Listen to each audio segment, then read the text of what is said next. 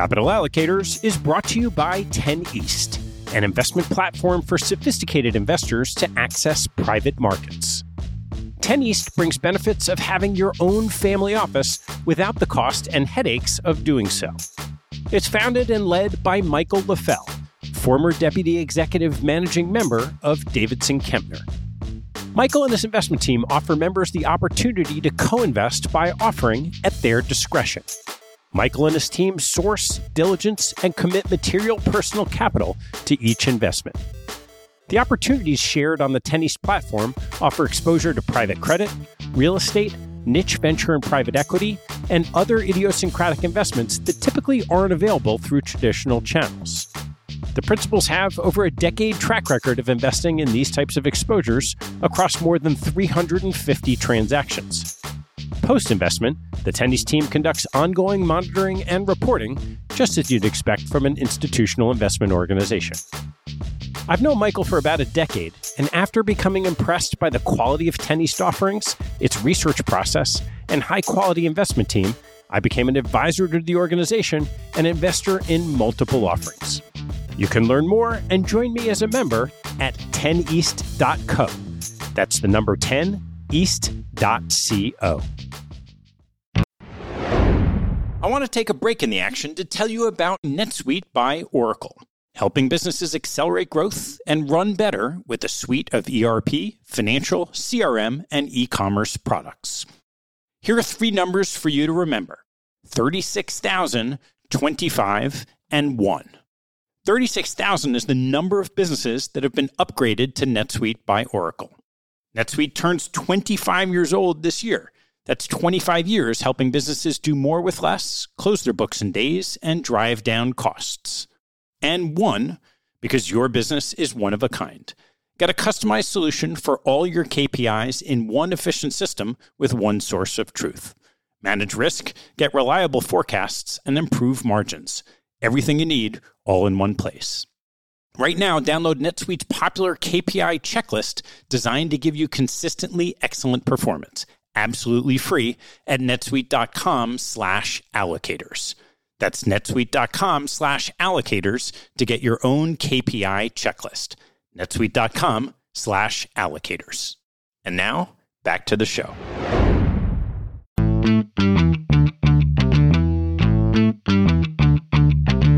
Hello, I'm Ted Seides, and this is Capital Allocators. This show is an open exploration of the people and process behind capital allocation. Through conversations with leaders in the money game, we learn how these holders of the keys to the kingdom allocate their time and their capital. You can keep up to date by visiting capitalallocatorspodcast.com. My guest on today's show is Annie Duke. Annie is a renowned public speaker and decision strategist who for 2 decades was one of the top poker players in the world. Among her highlights were winning a World Series of Poker bracelet and winning the $2 million winner-take-all World Series of Poker Tournament of Champions. Her study of the science of smart decision-making began when she received a National Science Foundation fellowship, which she then used to study cognitive psychology at the University of Pennsylvania. Among her charity work and television appearances, Annie was a runner-up to Joan Rivers on The Celebrity Apprentice, during which she raised $700,000 for Refugees International. She's a natural teacher and storyteller with an active mind that constantly searches for accurate truths. I highly recommend Annie's new book, Thinking in Bets, which comes out later this week. In her life after poker, she's become a featured speaker, writes a newsletter and a blog, and advises companies on improving their decision-making process. Have a look at her website, annieduke.com, for more information. Our conversation discusses Annie's path from an Ivy League education to professional poker, the nature of a bet, how we form beliefs, why we make bad decisions, and what we can do to improve our decision-making process. Towards the end, we also talk about bankroll management, poker faces, and advice she would give the president on how to make better decisions. With the podcast growing in audience each week, I want to thank you for tuning in and ask you to spread the word to just one friend this week. If you'd like, you can also join the 1%ers. Well, that's 1% of listeners who are kind to take a minute to write a review on iTunes. Let's keep the momentum going. Please enjoy my conversation with Annie Duke.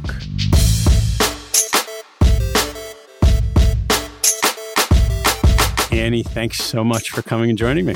I'm so happy to be here. You have this background. I like the way you say that. Like it's Ivy League educated poker playing background. Why don't we just start with you taking a little bit of time to talk about your path to poker and then where we are today? Sure. So I started off doing my undergrad at Columbia.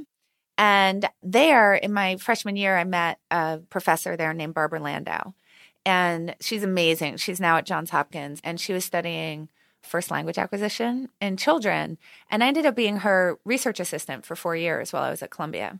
And at the time, I thought, I'm going to stay in New York because I really, really, really love New York. But she really pushed me to go and study with her advisor for graduate school, a woman named Lila Gleitman and her husband, Henry Gleitman, who were at Penn. So I applied to Penn. I got into Penn. I went and visited. I loved it. I loved Lila. I loved Henry. I loved the program there.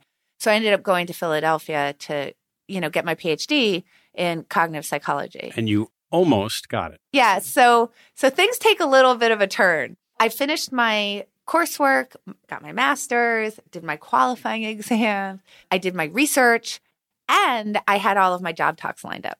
So I was going to go out for my job talks. I actually got sick right before that and ended up in the hospital for 2 weeks. So in the academic world, it's a seasonal market. So if you kind of miss that one season, you have to wait a full year. I'd just gotten married. My husband, who's now my ex-husband, had a place in Montana. And we said, okay, we'll just go there and, I can recuperate and then I'll finish the whole thing and I'll go back out the next season. But I discovered that when you leave school for that time off, that your fellowship doesn't follow you. And I said, oh no, I need money. And it was then that I started playing poker in a little tiny card room in Montana called the Crystal Lounge, which is everything that you could imagine from a little tiny bar in downtown Billings, Montana, with that name. It's kind of wild to come from, I guess you could call a card-playing family. It wasn't this rare thing that one day you said, hey, I'll just go try poker. Yeah, it wasn't so out of the blue. I mean, we played a lot of cards when I was growing up, not poker per se, but my brother, he had gone off to go to college.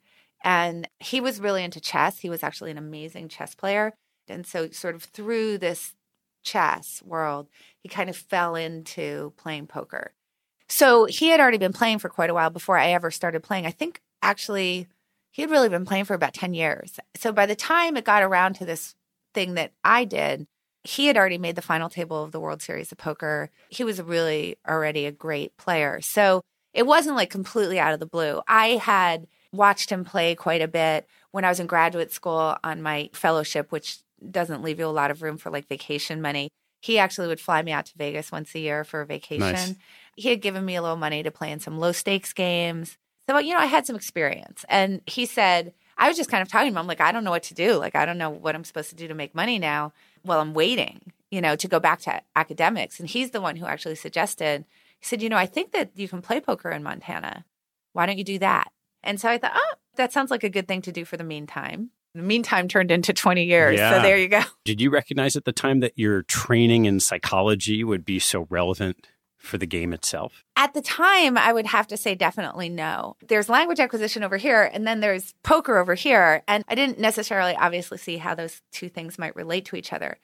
Now, in retrospect, I can say it was certainly really helpful.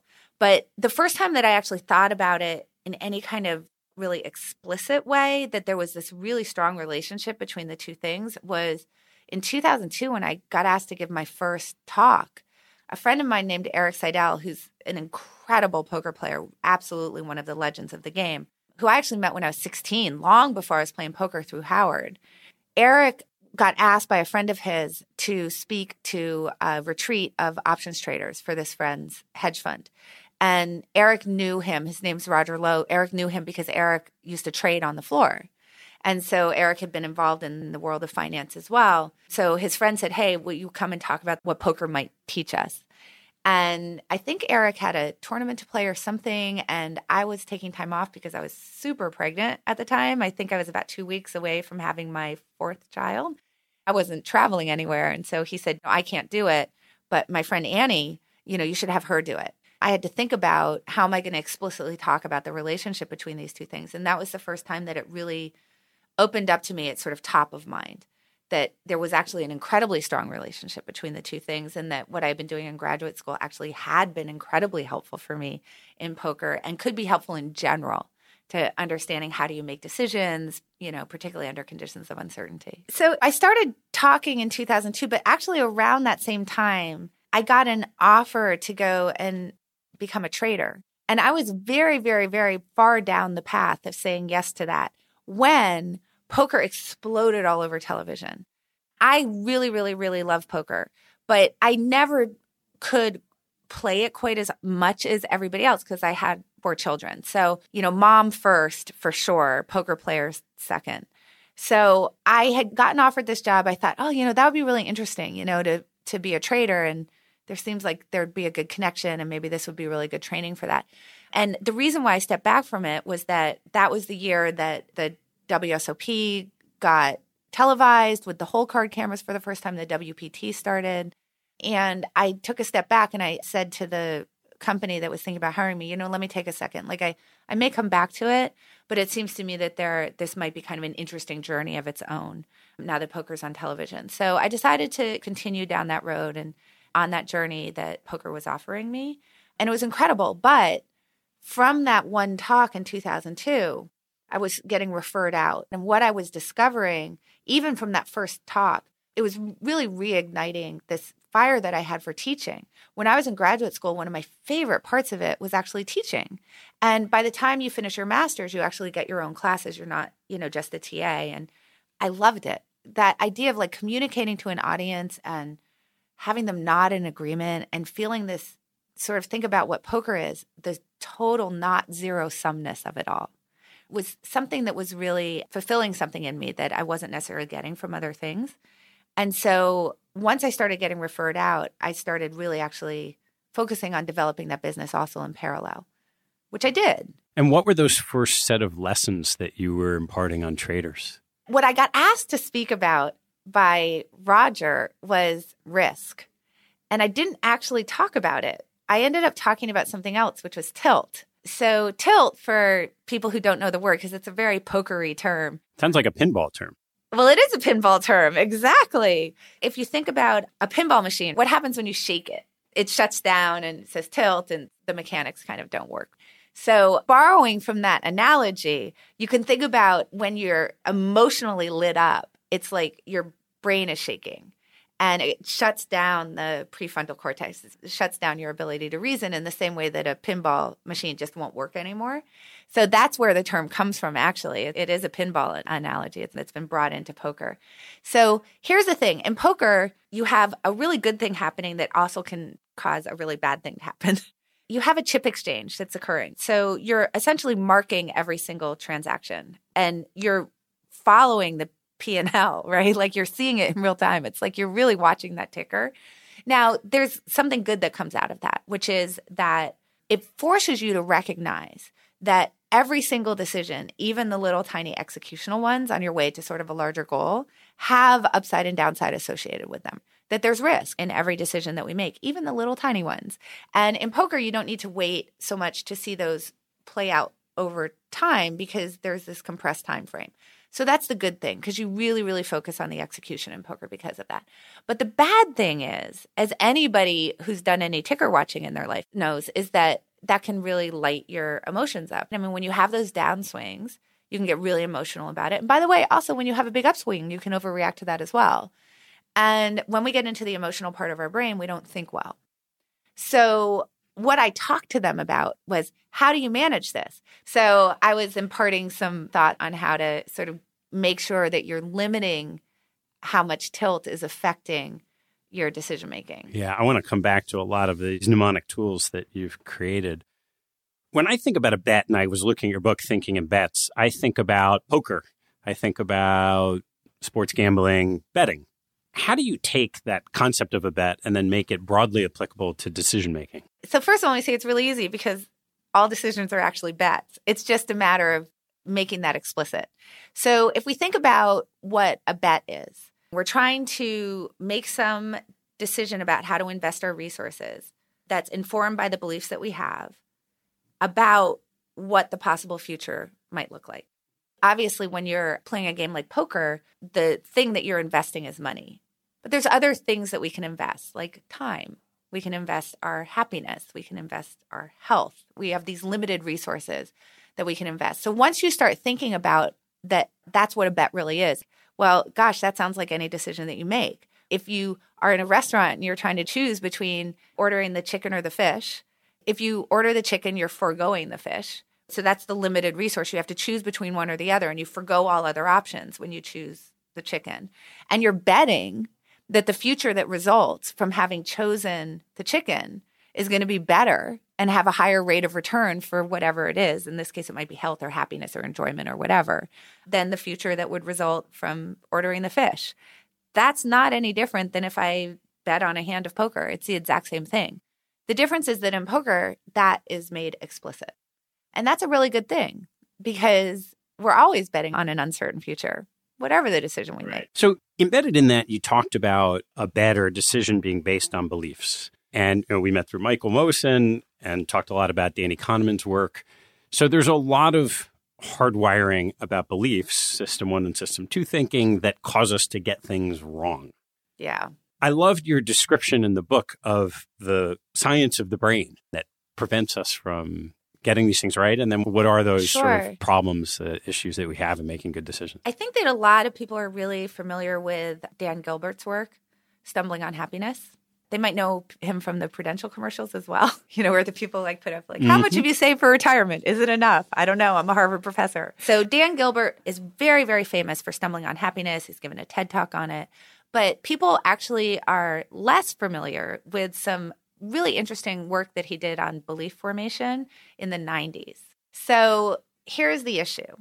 If you think about the evolutionary history of the human species. So now we're talking about what is this, the machinery that we sort of come with in terms of our brains. For most of the evolutionary history of our species, the way that we form beliefs was through our perceptual system. I couldn't tell you something that happened in a remote part of the world that you had never experienced, right? There was no way to communicate that. So you're forming beliefs based on what you see. You see a tree.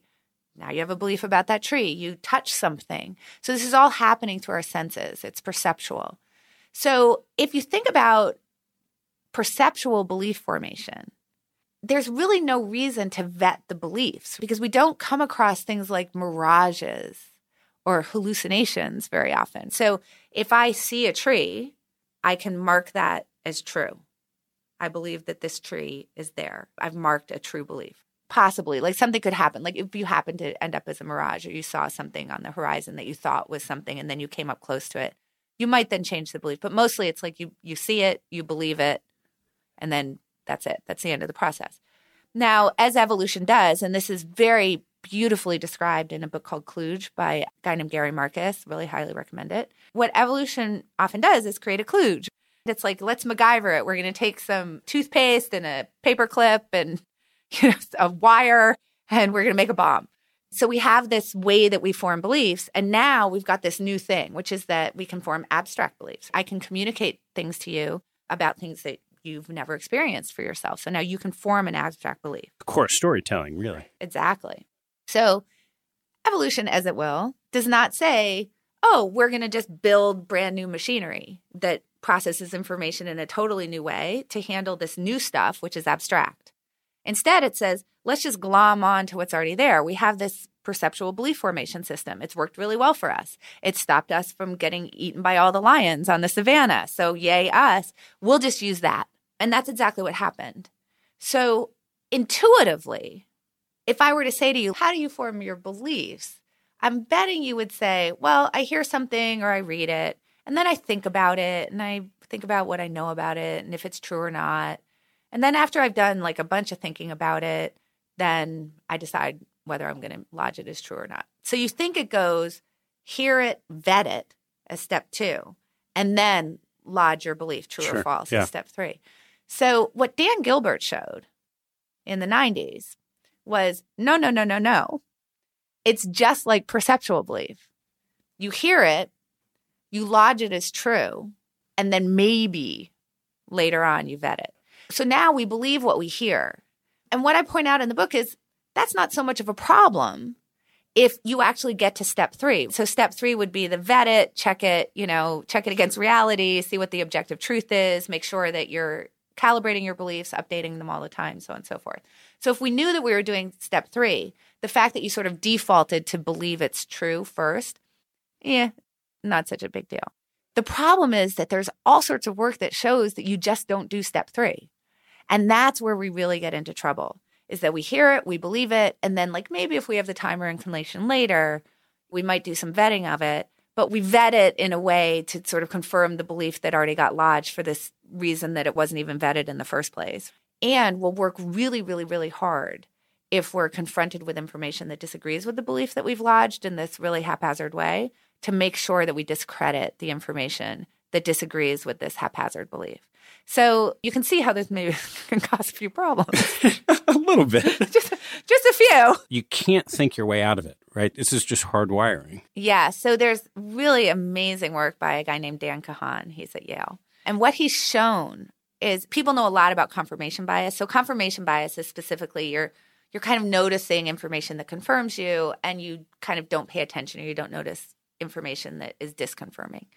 So Dan Kahan has done a lot of work in this sort of larger process called motivated reasoning, that not only do you have confirmation bias, but if I hand you information and force you to read it, so now you can't ignore it, something that disagrees with you, you will work incredibly hard to discredit it. So if I give you a scientific article that agrees with a belief you have, you'll go, yeah, it sounds good. And if I give you a scientific article that disagrees, you'll be like, well, here's all the problems with the methodology, and their N was too small. I think they might have been p-hacking. And you will literally just come up with every reason why this isn't true. Okay. So that's really part of motivated reasoning, is that our beliefs drive the way that we process the information, which then reinforces the belief. So it becomes this circular pattern. So what Dan Kahan showed is that being smart doesn't help, because I think intuitively we think, well, I'm a smart person, and now you've told me about motivated reasoning, and I kind of know about these biases. So now I'm not going to do it anymore. Dan Kahn and also Keith Stanovich actually has done some of this with blind spot bias, that the smarter you are, the sort of the bigger your blind spot bias is. So Kahn did this work which showed that if I test you for how good you are with statistics, with just analyzing some sort of neutral statistic, like does this skin cream work? I assume you don't have any very strong emotional opinions about skin cream. Not yet, but I can find you some people who do, but I'm guessing you don't. So if I hand you the results of some sort of study about skin cream, and now I just test how good are you at analyzing the data, I assume you'd be very good at it. And now I take you compared to somebody who's maybe not so good at analyzing the data. So now I've got you divided into 2 groups, the statistically adept people and the statistically not so adept people. Now I give you literally the identical data, but it's about gun control. And what happens is that how biased your reading of those statistics is, that you were perfectly fine with when it was skin cream, is actually correlated with how smart you are.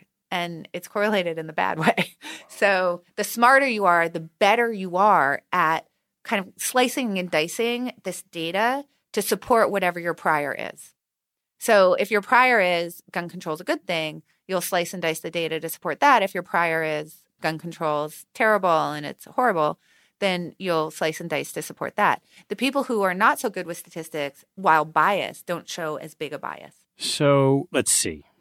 It's all bad news so far. Yeah, we're pretty hardwired to make some bad decisions. And the smarter we are, the worse it gets. The worse it gets. And we don't even vet our beliefs. It's a lot of doom and gloom so far. Right. It is. And so, as we've talked about, right, I'm in the world of investing, and it's easy to see how applicable it is. Is there anything we can do to fix the problem, or at least to not screw it up as much? I see you're looking for good news. No, we're done. Oh, okay. Oh, end of podcast. And we'll talk to you next week. So no, actually, I have a lot of good news. Excellent. Yay. That's the good news. So let me just start with the title of the book, Thinking in Bets. So the first step is to understand and think about the information in this new way, where remember, this advantage that poker players have that I talked about at the beginning is that it's very explicit that these kinds of decisions are bets and that your bets are informed by your beliefs. Now, here's the thing about a bet is that who wins a bet? The person who proves they're right in the confirmation bias kind of way, or the person who's developing the most accurate representation of the objective truth. It's clear that the second person is going to be the one winning bets. So if we start to think about things as bets, which makes the risk explicit, it forces step 3. If we go back to Dan Gilbert's work, it forces that vetting step. It's very intuitive. Let's say that you say something that you think is 100% true. For example, you say Citizen Kane won Best Picture. And you just announce that with certainty. Let's say that you now say to me, do you want to bet? What happens to you? Wait a minute. Let me think about that. Do I want to bet on Citizen Kane as Best Picture? So this thing that you literally said a second ago, as if you were just 100% sure that it was true, you now start to go through that third process. Well, what do I know? What does he know that I don't know? Let me think about that. Like, because he may have information that I don't have. So let me think about that. What other things could have won that year? You ask yourself how sure I am of that. Am I 100% sure? Am I 60% sure? Immediately. Right. Yeah. So it forces you to start thinking probabilistically. It forces you to start going through that step 3 process of seeking out information in a much more unbiased way because you're trying to figure out what the objective truth is now. Because now you're being forced to put something on the line. It's sort of a skin in the game question. So that frame through which we look at things is the first step to understanding how do we calibrate our beliefs. And really, really, really wonderful things happen from that. What starts to happen is that you start to express yourself in a more probabilistic fashion because you don't want to get challenged. If I announce things and then attach some sort of level of certainty to it. So I say, if I speak to you and I say, well, Citizen Kane won Best Picture, I'm going to say I'm 60% on that. I've done 2 really wonderful things. First of all, I've accurately represented what my state of knowledge is, which is always better decision makers. But I've also invited you to be my collaborator, to help me vet this. And that is going to get us to much better decision making. It's going to get us to be less biased. I've invited you to check my bias for me. And there's 2 reasons why opening that door wide open with this expression of uncertainty is really helpful in getting you to help me. The first is that when I express things with total certainty, one thing you might do is not tell me what you know about it because you're embarrassed. Because I've said it with such assurance that maybe now you think you're wrong about this whole Citizen Kane thing. So that's reason number 1. But reason number 2 is even if you're pretty sure that Citizen Kane didn't win, you might not tell me because you don't want to embarrass me. So we have all these social reasons why we might not do this.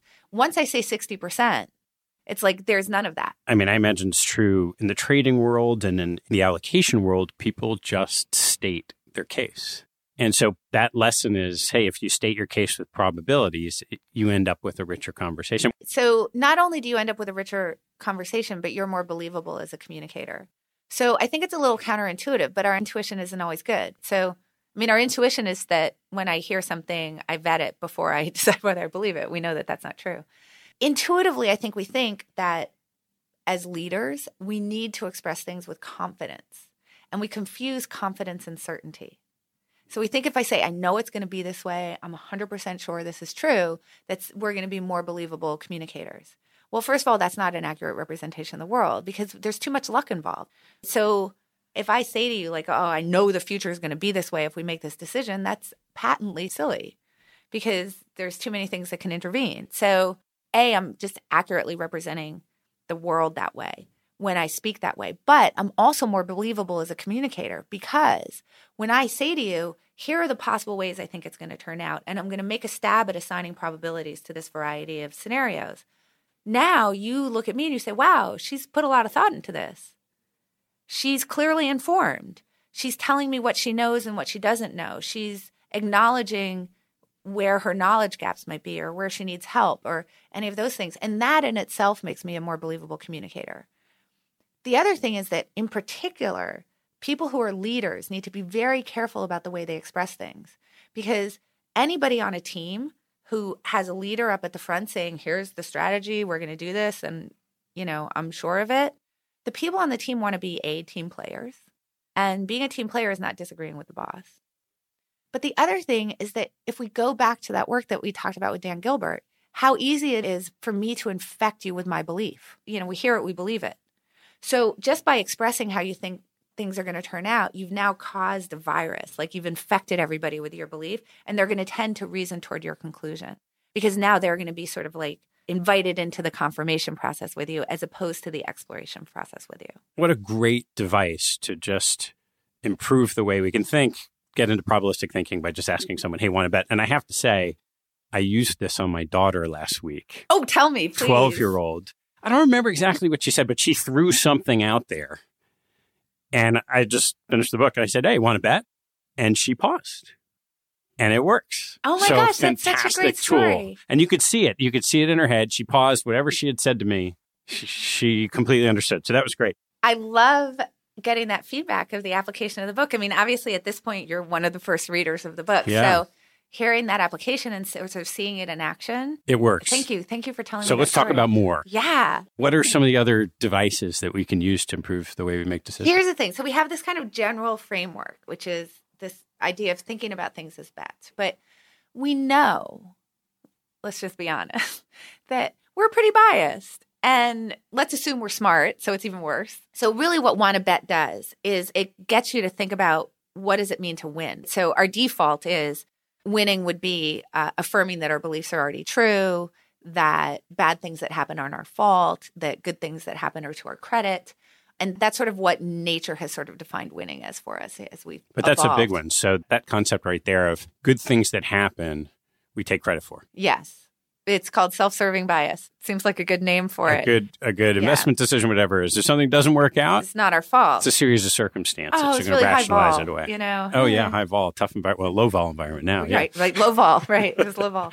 So that's sort of like the programming. Okay, that's what it means to be right. But Want to Bet does is it shifts your idea of what winning means. So winning is now actually having the most accurate representation of the world. And that really comes through the accountability that this idea of betting is. Because when you challenged your daughter to a bet, you were holding her accountable to her beliefs in a way that normally we don't do. What that does is it makes it so that instead of viewing information that disagrees with us as an attack on our identity, it now changes that to helpful. Because now if you have information that might calibrate my belief well, that's going to cause me to be a better, and I've now changed the rules of what the game is. But it's really hard to do on your own. That's the thing. So we're all just really biased. We default to these natural ways of thinking. It's kind of the way that our brain works. But here's the thing, and I'm sure that you've noticed this in your own life. Do you think you're better at sort of noticing your own baggage or other people's? When other people's are running around taking credit for all sorts of stuff or just being like, oh, I lost because insert hard luck story or thing that was unpredictable or whatever they couldn't control, you spot it right away. You're like, come on. And what that tells us is that other people are actually pretty good at spotting our biases. So in the same way that you sort of naturally recruit people into the process with you when you express things probabilistically, why not do that intentionally and just purposely recruit people into the process with you so that you can form a really good group of people who have decided together that they have a commitment to accuracy, that they're going to hold each other accountable to that commitment, and necessarily that they're going to be open-minded to diverse viewpoints, and they're going to consider counterfactuals, and they're going to look for information that disagrees with them, and they're going to be all sorts of things, like a really good credit giver, a really good mind changer, belief calibrator, all of these things, and get people into that process with you. Because honestly, they're going to be better at sort of seeing your stuff than you are. And now you can be really helpful to each other. And then the side benefit, which is actually in some ways the primary benefit, is that they're going to reinforce these new habits of mind. So if you're in a group which has this commitment, and we all know, like, let's be honest, like when someone else is doing really well and things aren't going so well for us, it's hard to give them credit. It doesn't feel that good. But if you've gotten some people together who have made this commitment together, now when you give credit, they're going to go, that's amazing that you gave credit to that person because I know things aren't going so well for you. So like, good on you. That's so incredible. And the thing is that kind of social approval can be like the biggest pellet for the rat, the biggest reinforcer. And now that's what's going to start to get you that good feeling, as opposed to just sort of the immediacy of the swatting away of the bad thing. Now, the idea that I'm really good at giving credit to people, and these people have now reinforced that for me, that's going to start to get you to this place of being a much better decision maker. And it's all about how is the group sort of reinforcing these kind of commitment to being unbiased and open-minded and all of these things through this accountability mechanism that the group is providing, which is something you naturally see at a poker table. So if there are rules, good rules for the group, so there is accountability to the truth. It sounds like some type of positive affirmation of the process. Are there other kind of rules that you would say, if you want this type of feedback loop together, here are the 3 or 4 things that you should establish as the way we're going to communicate together? Absolutely. I'm so glad that you asked that question. I think it's important to understanding what makes a good group. Why is this really important, this accountability piece? So when you form a decision group, and here's the wonderful news, you might be thinking to yourself, well, who am I going to recruit into this process with me? Like, how am I going to get a good group going? And the good news is that you don't need very many people. You actually only need 3. To borrow from Phil Tetlock, author of Super Forecasters, you need 3 because you need 2 to disagree and 1 to referee. So in the betting world, if we disagree, we have a sort of phantom third person, which is the bet itself, which is now going to sort of referee the situation for us. But obviously in the real world, we're not just throwing money down on the table. So you need a third person, and they can act as the referee in a disagreement. So go find yourself a couple of people, and then now really form a contract. So you have to agree to a few things. So you have to agree to this commitment to accuracy. You have to agree that you're going to be accountable to each other for the decisions. You have to agree to be open-minded to diverse viewpoints. And then how do you instantiate that, right? So how do you actually instantiate this commitment to exploratory thinking as opposed to confirmatory thinking? And it's through these ways of communicating to each other and these commitments to the types of conversation that you're having that you can really actually borrow really nicely from science and from scientific norms of communication within that community. So there was a guy named Robert Merton, super famous guy in science, and he came up with these norms for scientific communication. They're called the Mertonian norms. You can Google them, but it's an acronym that you can remember. It's called KUDOS. So the first is communism, definitely not the political kind. Communism meaning? That data are shared.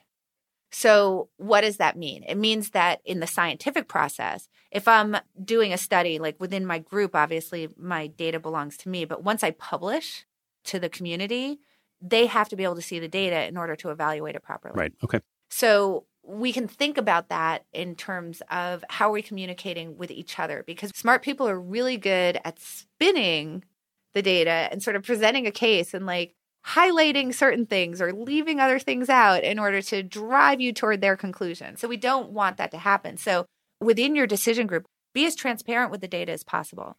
Now, a couple of things. One is whenever you feel like you don't want to share a detail, those are the details you should share. That's a very good rule of thumb because it probably means that it's going to cast you in a bad light in some way. You in a bad light, or your belief in a bad light, or maybe it's going to argue against the conclusion that you're trying to get across. And that's where it's getting uncomfortable for you. So make sure you share those. But one of the ways to actually really make sure that that happens is to essentially create a template for the details that must be shared. Because then you're always forced to share the exact same things, regardless of whether they support your conclusion or not. These things must always be shared. Otherwise, I cannot give you any kind of advice that has fidelity if I do not know these details. So that's communism. Universalism is ideas have objective truth regardless of who the person is who's communicating it. So the example I think I give in the book is that it doesn't matter whether it's Mussolini or George Washington or your mother telling you that the earth is round. The earth is round regardless of whether you like the communicator or not.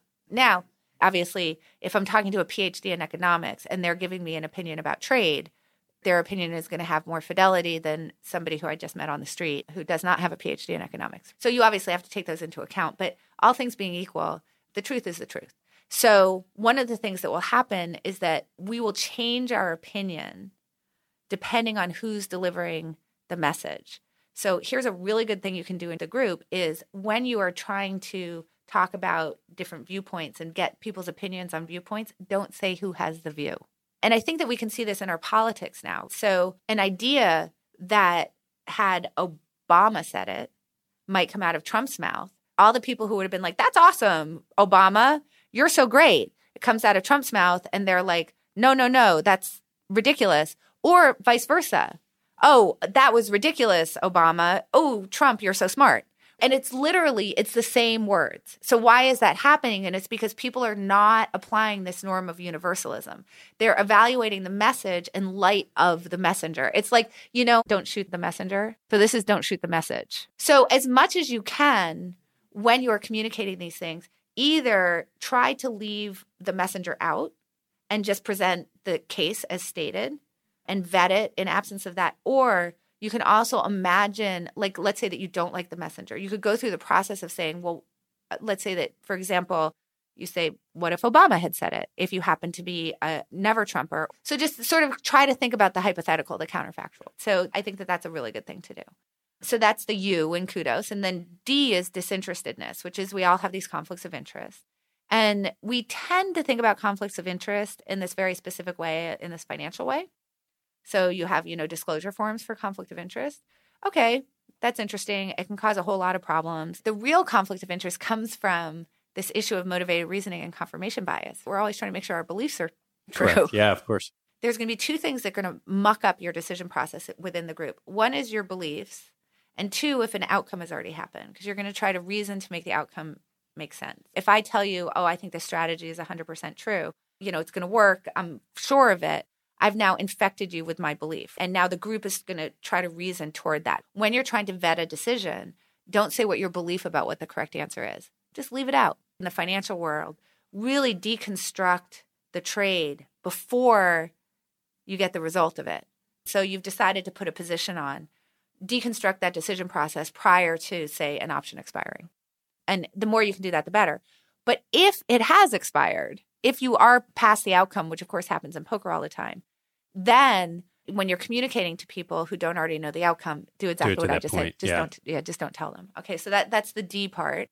And then the OS part is objective skepticism. So approach the world asking why things aren't true as opposed to why they are. But we're hardwired to do the opposite. Completely hardwired to do the opposite. We don't like thinking about counterfactuals. We don't like thinking about, well, what if it fails? So as I'm sitting there and I'm saying to you, well, what do you think? I want to make this particular investment. I should be asking you, tell me all the reasons you think that this is a really bad idea. Because that's more valuable to me, because I already know why I think it's a great idea. So tell me, are you against it, please? So you can do that within your group as well. Within your company, you can do that through really creating red teams. So you have red team, blue team. That's one way to do it. And notice what's really wonderful about the red team thing in particular is, remember I said we have this team player issue, is that the game for the red team is to disagree.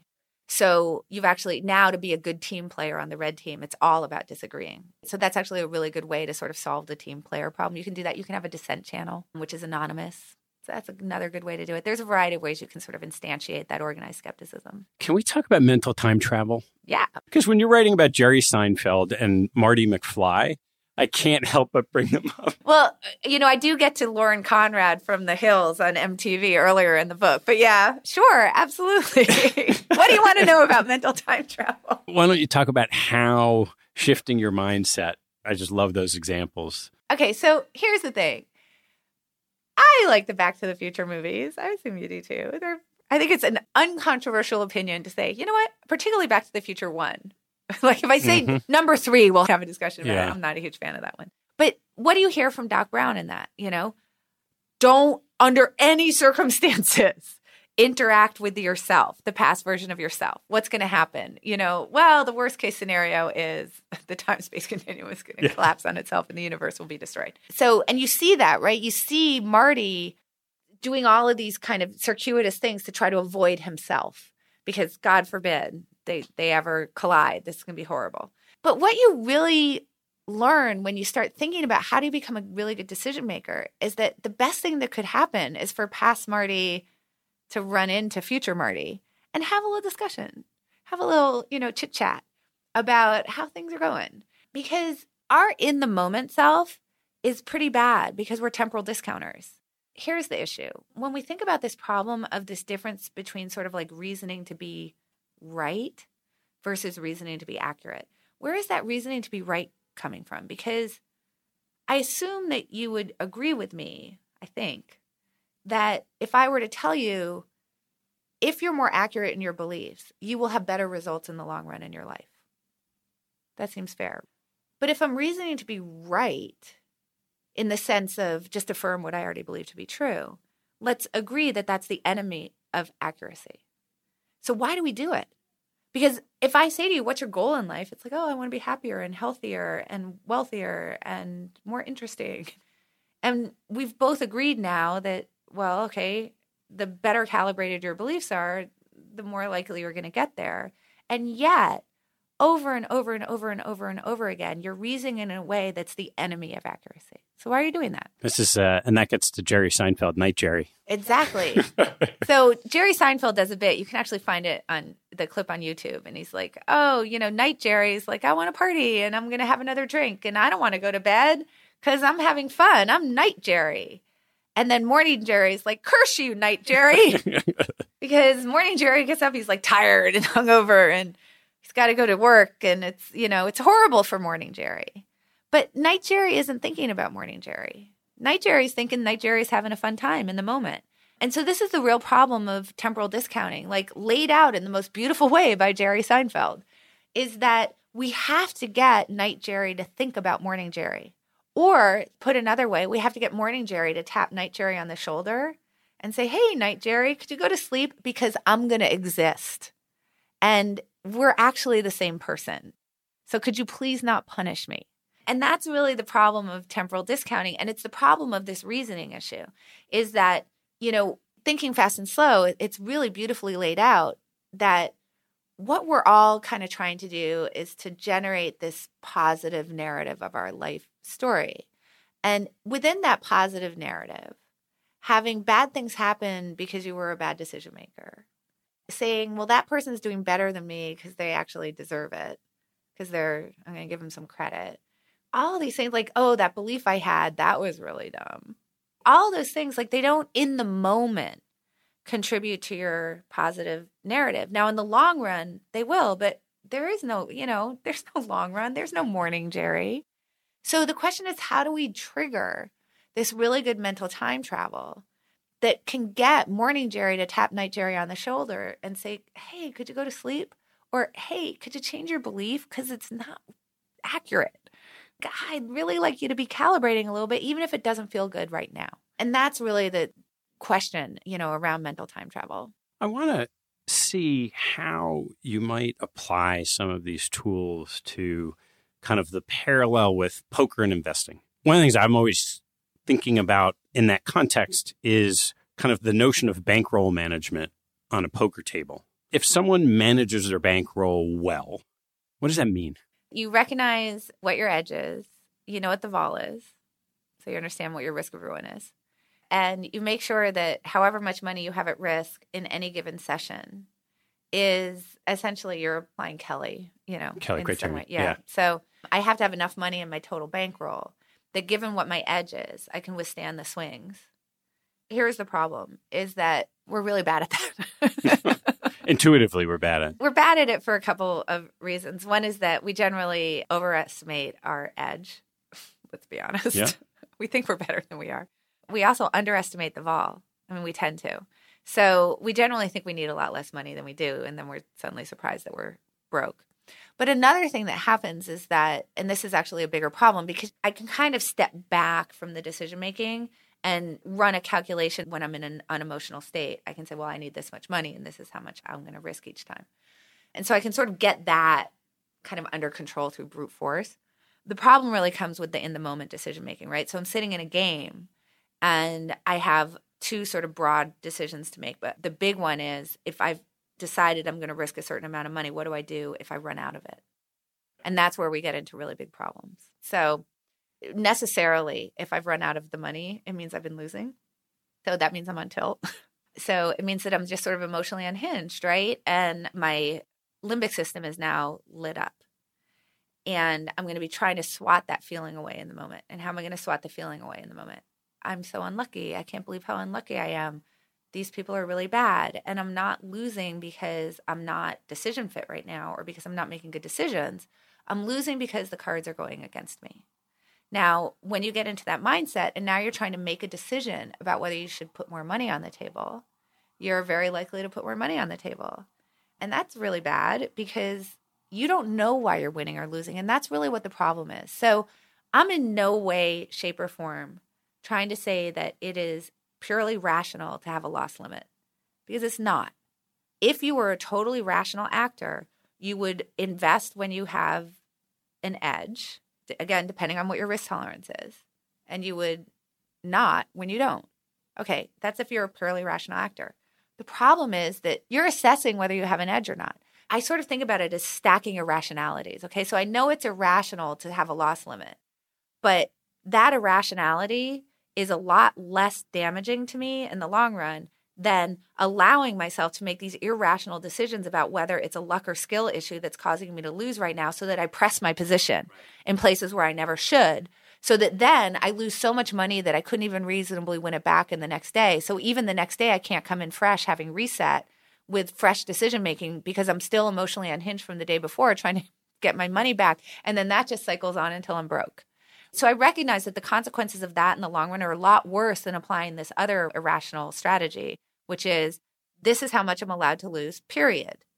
And assuming I have a really good group around me, I'm accountable to that. So at that moment when I think, yeah, but this is an exception, I know how unlucky I am right now, then I'm going to have to go talk to Ted later. Yeah, and Ted's going to be like, hey, I thought you were only going to lose this much. Why did you lose twice that? And I'm going to have to sit there and tell you, oh, well, you should have seen I was so unlucky and I couldn't possibly predict it, but I was making really good decisions and I've never played better. And you're just going to go, come on. Yeah, right. So, that's where the accountability comes in. Yeah. A lot of the work that I do is interviewing people. And so one of the things I'm always envious about is this ability to read poker faces. Oh. So are there tricks? Obviously, this is sort of a long history of experience to get good at that. What works? Sure. Well, first of all, let me just give you a recommendation. You should go read anything by Joe Navarro. He is a former FBI guy, and he is incredible with body language stuff. He wrote a couple things that are specific to poker, but he's written a few that are more in the business space. He writes for Psychology Today on a regular basis. And he's just got a lot of really, really great things to say about body language. So that's number one. So number two is this, that I think that what you need to do is realize that you're kind of merging two things. One is you've got these body language cues, but also you have sort of the story that the person is kind of telling you. So the way that would work at the poker table is, as I gain more experience with you, I start to sort of narrow down the possibilities of what an individual bet from you means, because I've seen you bet in the past and I kind of know what your tendencies are. I have some idea of the frequency with which you're willing to enter a pot, for example, the frequency which you raise versus call versus fold. When I've seen you with particular categories of hands, I've sort of seen how you play. And so if I've never met you, I'm going to go from some sort of base rate of the category of the type of person that I think that you are. It's very Bayesian, right? And then I'm going to start updating immediately as I gather more data. That's actually the most informative stuff that you can get, is just seeing how do people react to certain things. How do I think they're going to react to this thing based on what I know from the past, and be a really good listener to those stories.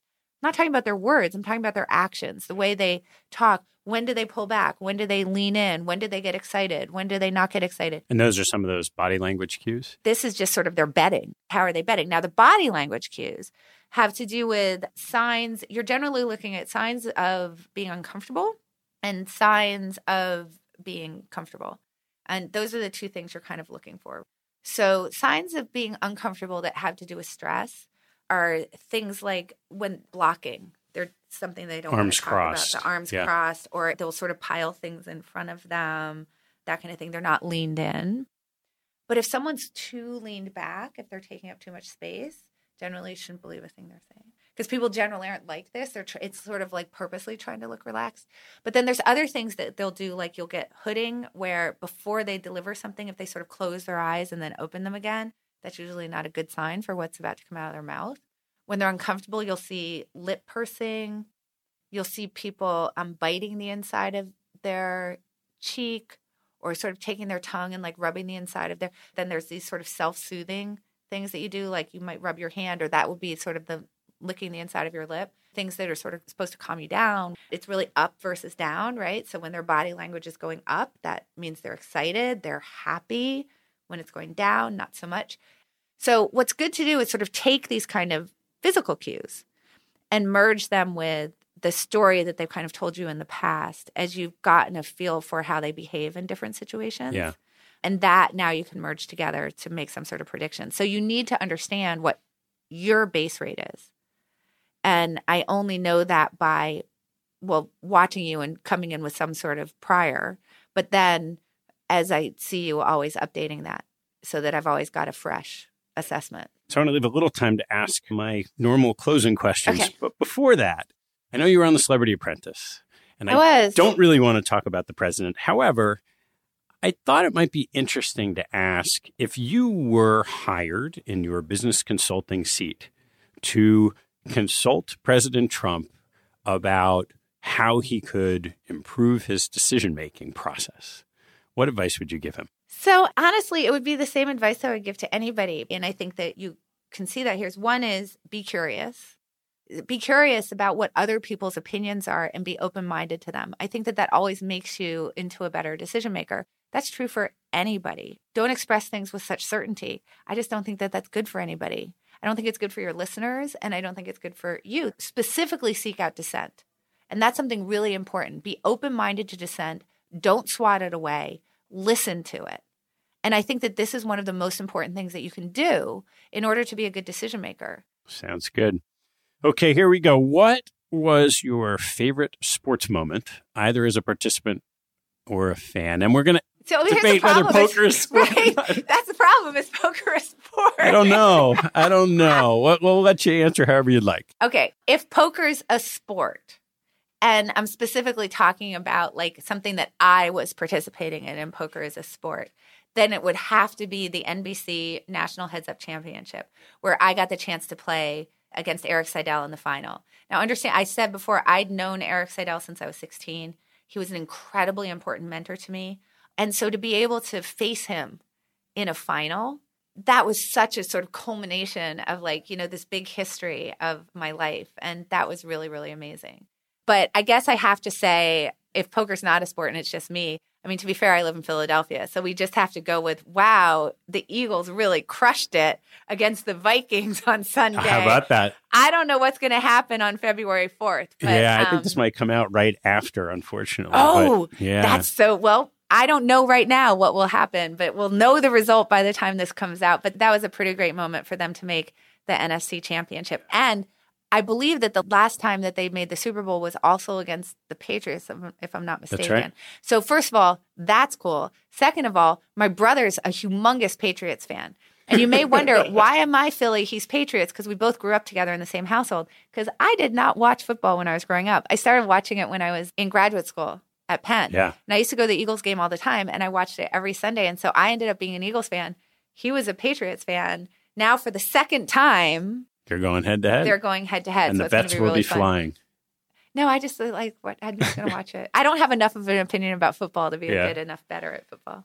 What teaching from your parents has most stayed with you? So I would say this is going to be one from my father. I was probably like a teenager, late teen, something like that. And he said to me, if you have one really, really, really good friend in your life, you're doing a lot better than most people.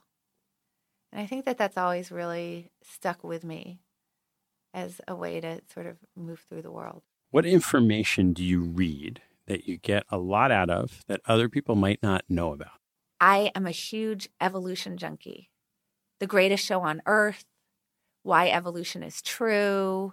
I mean, those books I think are so amazing to really understand like how you think through a problem, what evidence means, how do you interpret evidence, what does it mean to have different disciplines line up to get you the same answer, that consilience and convergence, and how important those are in like trying to figure out what the objective truth is. It creates this framework for a rigor around thinking about the world that I think I'm not sure you get so well from anything else. And I will just consume a huge book-length thing on evolution. What life lesson have you learned that you wish you knew a lot earlier in your life? So I would say that this comes from parenting, that getting mad, like any kind of yelling, like, because all parents yell, it doesn't do anything for you. It's kind of useless. Kind of when you're on tilt. Yeah, exactly. My youngest got in trouble for something. And I know it's something that she's 15. And it's something that with my first, I would have been nuts over. Like, what are you doing? Just the whole 9 yards. And instead I just said, okay, so I think you did this thing. Lying's going to make it worse. So just please tell me the truth. And she did. And I said, okay, here's your consequence. And then we just went on with our day. And it was so much more pleasant. And I got a better result out of it. Like, she got the consequence. She knows she wasn't allowed to do it. She understands why. There was no reason for me to get in a bluster about it, which wasn't going to create any good for anybody, not for my emotional state for sure. And I say all the time, like, gosh, I wish I had really figured that one out earlier. I think as a parent and as a communicator, you feel like if someone does something wrong, they need to know how important it is. And you need to let them know that this is wrong and that it's caused. And that's so much more about your own ego and wanting to be right and wanting them to know that you're right. It doesn't get you anywhere. All right, last one. We're a few decades from now. You are in your rocking chair counting your poker chips. Hey, not so fast, buddy. What advice would you give yourself today? Don't sweat everything so much. Like, don't be so anxious about every little thing. Relax a little. It all works out. You don't need to be moving all the time. Yeah, for sure. I don't know how well I'll be at taking that advice, but maybe if I do some good mental time travel and I start getting old, decrepit rocking chair Annie to talk to Annie today, then I can get a little better at that one. Great. Annie, thank you so much for taking the time. Thank you for having me. This is such a fun discussion. Thanks for listening to this episode. I hope you found a nugget or two to take away and apply in your investing and your life. If you've liked what you've heard, please write a review on iTunes or Google Play to help others find out about the show. Have a good one, and see you next time.